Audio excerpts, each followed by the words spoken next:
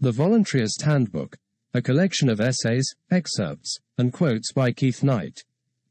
7. 6 Questions for Statists. Stephen Molyneux, M.A. Practical Anarchy, The Freedom of the Future.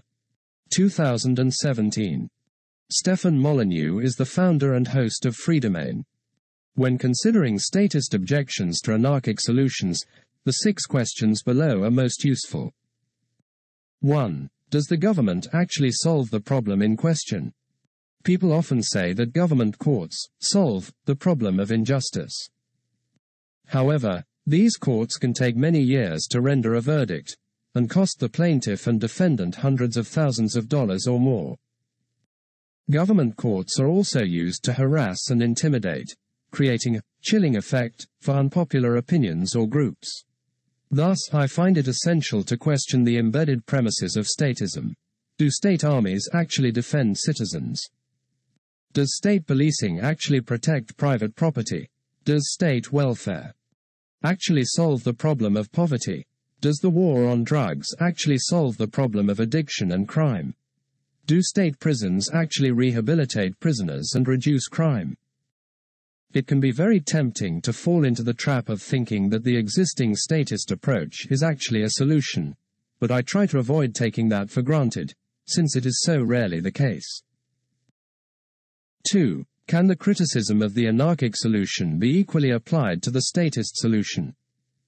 One of the most common objections to a stateless society is the fear that a political monopoly could somehow emerge from a free market of competing justice agencies.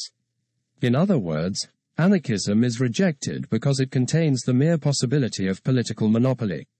However, if political monopoly is such a terrible evil, then a statist society, which is founded on just such a political monopoly, must be rejected even more firmly, just as we would always choose the mere possibility of cancer over actually having cancer.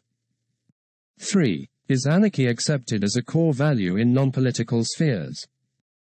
In my last book, Everyday Anarchy, I pointed out the numerous spheres in society where anarchy is both valued and defended, such as dating, career choices, education and so on. If anarchy is dismissed as bad overall, then it also must be bad in these other spheres as well.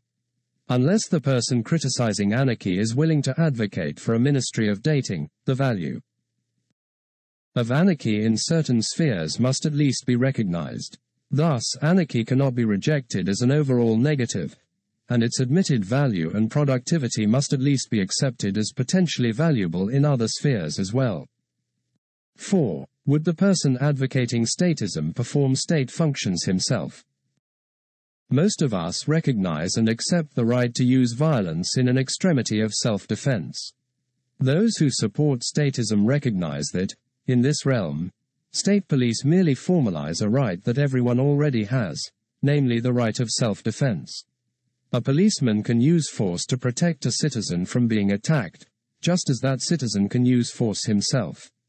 However, if someone argues that it is moral to use force to take money from people to pay for public schools, would he be willing to use this force himself?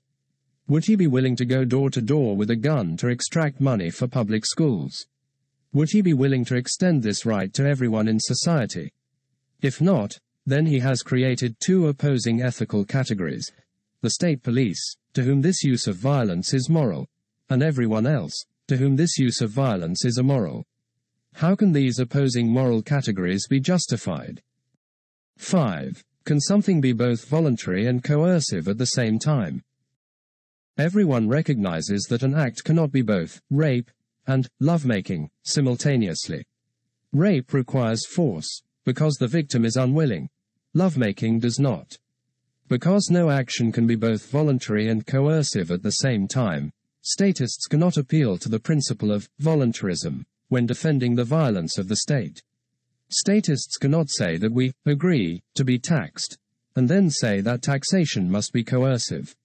If we agree to taxation, the coercion is unnecessary.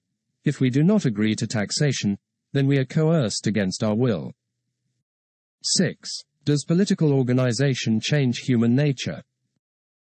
If people care enough about the poor to vote for state welfare programs, then they will care enough about the poor to fund private charities. If people care enough about the uneducated to vote for state schools, they will care enough to donate to private schools. Removing the state does not fundamentally alter human nature. The benevolence and wisdom that democracy relies on will not be magically transformed into cold selfishness the moment that the state ends. Statism relies on maturity and benevolence on the part of the voters, the politicians, and government workers. If this maturity and benevolence is not present, the state is a mere brutal tyranny, and must be abolished. If the majority of people are mature and benevolent, as I believe, then the state is an unnecessary overhead, and far too prone to violent injustices to be allowed to continue. In other words, people cannot be called virtuous only when it serves the statist argument, and then selfish when it does not. There are a number of other principles, which are more specific to particular circumstances, but the 6 described above will show up repeatedly.